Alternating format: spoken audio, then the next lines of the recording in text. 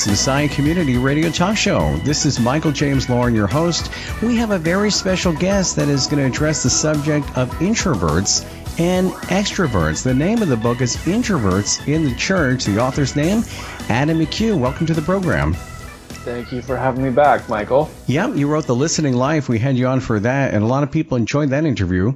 So tell me, as far as this is an interesting subject because there are too many introverts in the church, and of course it seems that we reward the extroverts. Why is that?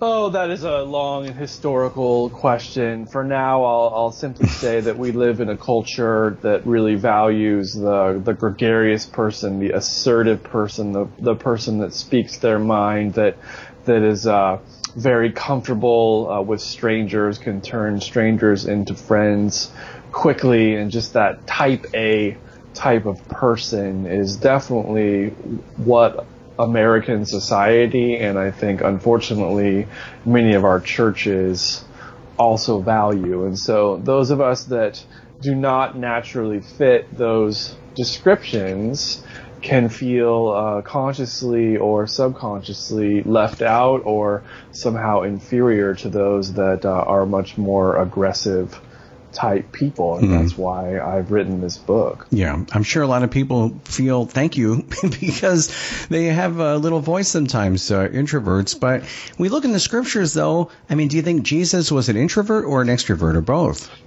Well, there was an interesting study done back in 2004 where a psychology professor interviewed or had a number of college students rate Jesus according to the categories of the Myers-Briggs type indicator, which is really where this whole introvert and extrovert thing takes off. And it was kind of amazing that on most of the categories, the students were divided, except on the introvert and extrovert category. 97% of those students said that Jesus was an extrovert, even though 54% of those students themselves ranked as introverts. And that seems to be, that's a study that seems to really indicate the extroverted bias in our culture and in our churches. And when you look at the scriptures, when you look at the Gospels, I really don't think it's clear-cut at all where Jesus sat on that whole extrovert-introvert continuum. We see him among crowds, yes, but we often see him retreating from crowds. We see him investing in a smaller number of people and often seems to get irritated if he has to.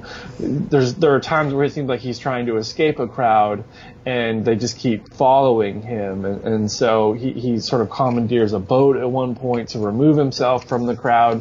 And, in some of those pivotal moments in his life, you find him very much alone and in solitude. And so I don't think it's clear-cut at all. And the fact that many people would say that Jesus is extroverted, I think, doesn't reveal much about Jesus. I think that reveals much about them. Yeah, that's interesting. I mean, I say it's safe bet he's both. If I'm a betting man, and we all are, to be honest, it's not a dichotomy. That's one of the misunderstandings about the whole thing. You're not either introverted or extroverted. It's a continuum. An introvert and extrovert is kind of a preference along that line, and most people kind of fall on one side or the other. Do you think Jesus was one of the most well-balanced people, obviously, that you've ever known when you look at the scriptures? And if so, why? I think that's pretty fair. And like I said, he seems to be at ease both among crowds and in solitude. And I think that's absolutely critical, for all of us trying to do ministry in the church. And so I do think, and I would say that even Jesus seems to relish times of solitude and personal prayer. And that to me would be his introverted side coming out. Something that we all can emulate. I agree. I've said this before. I think most people in ministry have ADHD. That's just my feeling. So I have to ask, as far as the balanced personality of someone in ministry, is it better to be introverted or extroverted?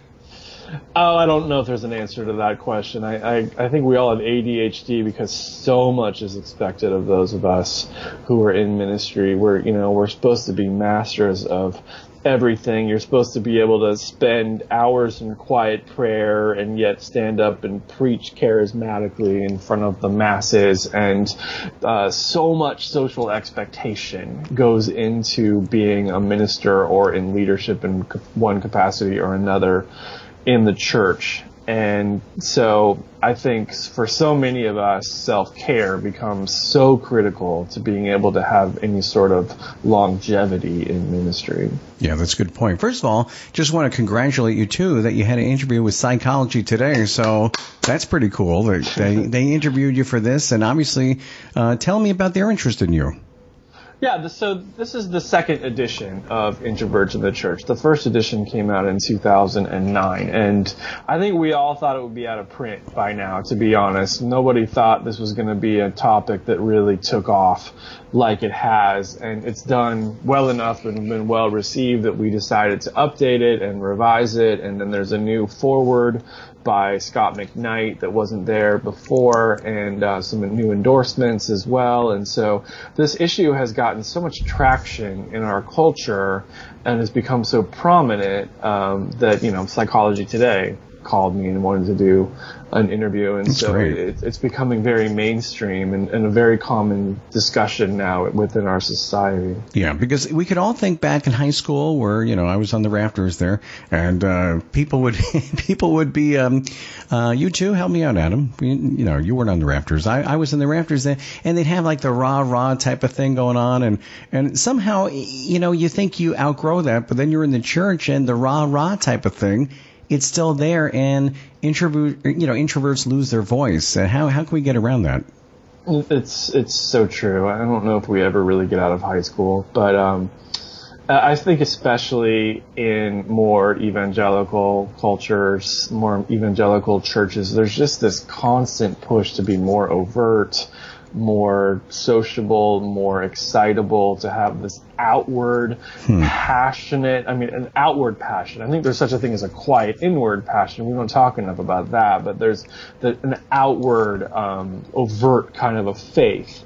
And I think that's really damaging and so many of us have spent time kind of acting or feel like we have to perform in order for people to think somehow that our faith is authentic. And I am someone, and the reason I wrote the book is because I know that there are millions and millions of introverted believers out there that are just kind of worn out and they're tired of playing the part of the extrovert, and they want to find a way to be faithful to God as they are. Wow. I'm speechless with that. My wife, she really wanted to have you on the program for this particular book because she's an introvert. And I tried to get her on. I said, honey, you got to get on here and ask Adam some questions. But she's so introverted that she said, no, I'm shy. I'm not going to do it. But that was her main concern, is she thinks, I guess it's kind of like blondes have more fun type of thing, that the introverts seem to be more successful. Is that the point of view that a lot of people have? What do you mean by successful? Well, in other words, they seem to be able to get things done. They have this kind of push-forward personality. They're in the thick of it. And I want you to answer that question, but also on top of that, let's focus also on the main gifts of an introvert. Sorry, were you saying that extroverts are more successful? Yes. Yeah. That, I would agree with that. Although there are more and more examples now kind of coming to the surface about people like Warren Buffett is very introverted. Bill Gates is very introverted, but Steve Jobs is the one that everyone holds up as like this big, charismatic rock star performer, and that's like the ideal of the American business person. And so I think that becomes a dangerous model for those of us that don't fit that. And where do we overlook introverts? In other words, if we isolated and said, let's focus on the main gifts that we overlook in an introvert, where they would be very helpful in ministry in the church, where do we look? Totally. I think that's maybe the most important question, because so often we think of introverts as introversion as something that we lack, as an absence. I'm not gregarious. I'm not comfortable with crowds. I'm not social and whatnot. But I actually think it's really important to say, well, what is it that introverts bring to the table? And what is it through a quiet temperament that actually becomes a gift that we can offer to others? And so I think the most obvious one is that of listening, which is why my second book was about listening. That, and it, and just being quiet is not necessarily the same as listening, but it's a good start, is what I say. And it's hard to do that.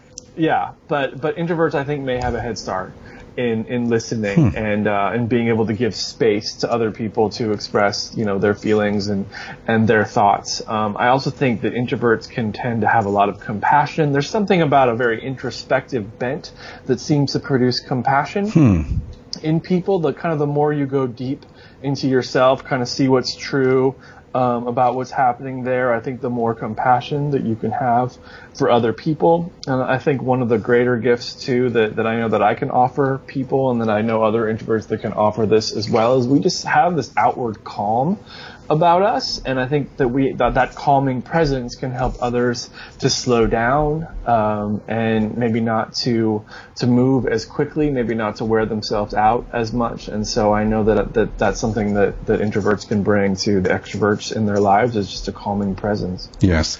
And what do you think some of the notable examples in the scriptures? I know there's Moses, he seems introverted, and some of the other ones, of course, Peter, is extroverted. But where do we turn to in Scripture that really stands out and the kind of difference they made in the Bible? Right, and as I say in the book, I'm always a little bit cautious to try and superimpose, a psychological grid onto the Scriptures that wouldn't have been part of the lives of the original writers and audiences. But what I do think is that we consistently see a God who works with people of diverse backgrounds, diverse temperaments, diverse gifts, all, for the good of his kingdom work. And so, yes, we see the Peter of the world, who's probably the most sort of blatant extrovert in the ancient world, just the guy that stands up at Pentecost, the guy that interrupts Jesus and says, actually, sorry, you're going the wrong direction, just incredibly bold, lacks a filter. Like, we all know people like that. No tact. And, lacks tact, but at the same time has the most impressive courage that you'd ever imagine. And then you have people, Mary, the mother of Jesus, is often kind of portrayed as very contemplative, quiet, and thoughtful. And I love that image of her. In the Old Testament, Jacob is described as a quiet man, whereas Esau is, much more overt and aggressive type. But I really do think that the larger point is that personality does not by any means limit the work of the Holy Spirit, that God is capable and willing to work with and within people of all sorts of different backgrounds, and that we should never exclude one group of people for the sake of another group. All right, well, let's just say the churches are listening right now, and I know they are, and we have a big conference call, and Adam McHugh, who wrote this book, of course, Introverts in the Church, and we talk a little bit about things and say, hey, how can we change this up a little bit? What would you say? How would you counsel them?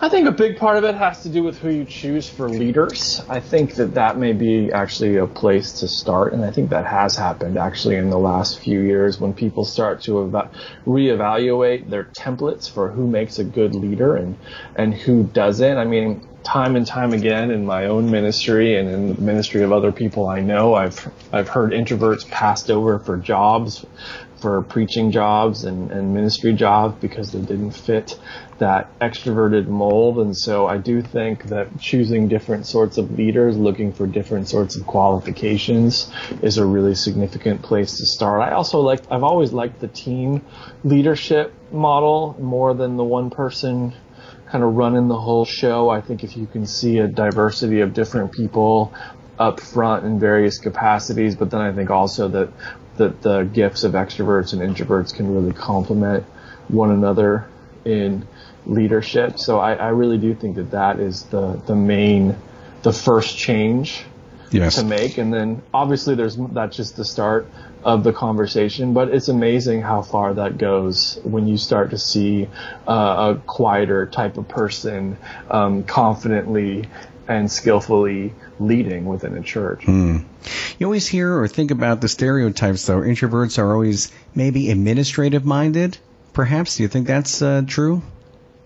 Well, I'm very introverted, and I am a horrible administrator. So there goes my theory. What do I know? That is not. But I mean, I think you're right that is sort of the stereotype that will put them behind the scenes, and we'll put them in front of as many Excel spreadsheets as possible, and they'll just be they'll be delighted. That makes me miserable, and so I just think it comes down to I don't think that gifts are distributed according to temperament. I just think it comes down to can we take care of ourselves? Can we learn to conserve our energy? Can we learn what we need and what we don't? I'm a teacher and a preacher. That's what's most comfortable for me. And yet Sunday mornings and conferences totally wear me out. And so I have to learn how to schedule my life, after I stand up and teach, to be able to find that restoration, because introverts get restored in solitude. And so carving out that solitude is absolutely critical for, longevity in ministry, and not just ministry, but just life. Yes. And just so you know, as far as the intro, Adam, he is an ordained Presbyterian minister and spiritual director and a regular contributor to Susan Cain's Choir Revolution website. And you've also served, of course you know all this, but 2 Presbyterian churches, hospice chaplain, and campus staff with InterVarsity Christian Fellowship. So you, as a writer, I mean, I'm sure you pride yourself on getting feedback from other people. What is some of the feedback from introverted people? And they thank you perhaps for writing this. How did it impact their life? It's very interesting. Like I said, nobody thought that this topic would gain as much traction as it did. And just the emails over the last few years have just continually poured in to my inbox, and I really do. I don't always get to respond with as much length and depth as I would like, but it always amazes me how many people that resonate with this topic. And what's interesting, sort of my favorite emails are the most memorable ones, are the ones that I get from someone locked in their bathroom sending me an email because they feel like that's the only place they can find quiet and privacy in their house. But it's amazing how many emails I've gotten from people locked in their bathroom. You're kidding. Trying to find solitude in their home. So what do they say? They say, Adam, I'm locked in my. Well, how does it go? I mean, it's just as simple as, this is the only place that I can find quiet. And I love my kids, and I love my husband or my wife, but I cannot find privacy and solitude, and I'm so worn out and to the point of tears. And they're always very poignant emails, but also I think somewhat cathartic for people when they send them. And that's what I think the great value of reading the book for a lot of people has been, just the catharsis and finding someone that kind of speaks in your language, or putting words to something that they had felt but not necessarily been able to identify before. There's just a lot of power in someone saying, yeah, me too, I also have those experiences. And people don't think that people are worn out like that. I mean, I know life takes a toll on us, but to actually feel that way, that exhausted, if you will, by the world around you, and you have to hide in your bathroom. And perhaps, I don't know, are the pastors aware of all that? Increasingly so. I still think that there is a lot of judgment that comes towards those of us who are the quieter type, especially if you're from a church that's very active, that equates faithfulness with, participation in an increasing number of activities and familiarity with an increasing number of people, and especially churches that really have a high value for evangelism and a particular model of evangelism, sort of that talking head, bold, aggressive, street corner type person. And if you don't fit into that, I think there's still a lot of judgment that comes our way and misunderstanding. And like I said, so much of this is about learning to worship and serve and lead and share our faith as ourselves, not as someone else. You ever meet anybody who says, Adam, I read your book, and all this time I thought I was an extrovert, and I was actually an introvert. Definitely. I've definitely gotten that. That email. And we're trained in our society to act like extroverts, and if we come from families of origin that really value extroverted tendencies, we may grow up acting like that. Yes. And yet at some point we just find ourselves worn out and we can't figure out why. And that's sort of the moment that people say, maybe I actually prefer solitude, and maybe I've been neglecting my inner life, and I need to find energy and life in there. Yeah. You mentioned a summary of common attributes of introverts, and I'm going to read some of them. You go and run with it, of course, the ones that you'd like to address. But one, prefer to relax alone or with a few close friends. Another, consider only deep relationships as friends. Need rest after outside activities, even ones we enjoy. We kind of touched on that. Often listen, but talk a lot about topics of importance to us. A few more. Appear calm, self-contained, and like to observe. Tend to think before we speak or act. May prefer a quiet atmosphere. And the last one, experience our minds going blank in groups or under pressure. That's where my wife said, you got to get this guy on. There's one of the main differences between the more introverted types and the more extroverted types is how we process information. So one of the lines that I've heard is that introverts think in order to speak, whereas extroverts speak in order to think. That was very interesting. Extroverts are thinking as they're talking. They're processing out loud, and they tend to do it a little bit faster than introverts do for various neurochemical reasons. And introverts, we go quiet when we're given new information or new situations, and it may take us a little bit longer to process that information. The good news, for those of us that are introverts, is that our filters are a little bit better, and we tend not to say as many things without thinking them through beforehand. However, that can get misconstrued that we're standoffish or timid or uninterested in the topic or detached, and so people can sort of project onto that, but when we get bombarded with new information or stimuli, it actually releases neurotransmitters, chemicals in our brains, and introverts get very flushed with those chemicals very quickly, and it leads to a feeling of disorientation or overwhelm. I find it in a big crowd a lot of the time. I find myself almost feeling like I'm having some sort of out-of-body experience if I'm in a crowd of strangers and I'm uncomfortable, that I feel really disoriented and confused. And that's actually just something that's happening within our brain. It's not some sort of moral dilemma. It's just what's happening within our brains, and they're different from those of extroverts who really love the dopamine that's released through those experiences. Yeah, I mean, that's where Psychology Today, I'm sure, showed interest, because these are things we don't really think about. We're all kind of wired differently. But would you say, and you do address it in your book, though, that introverts get more depressed?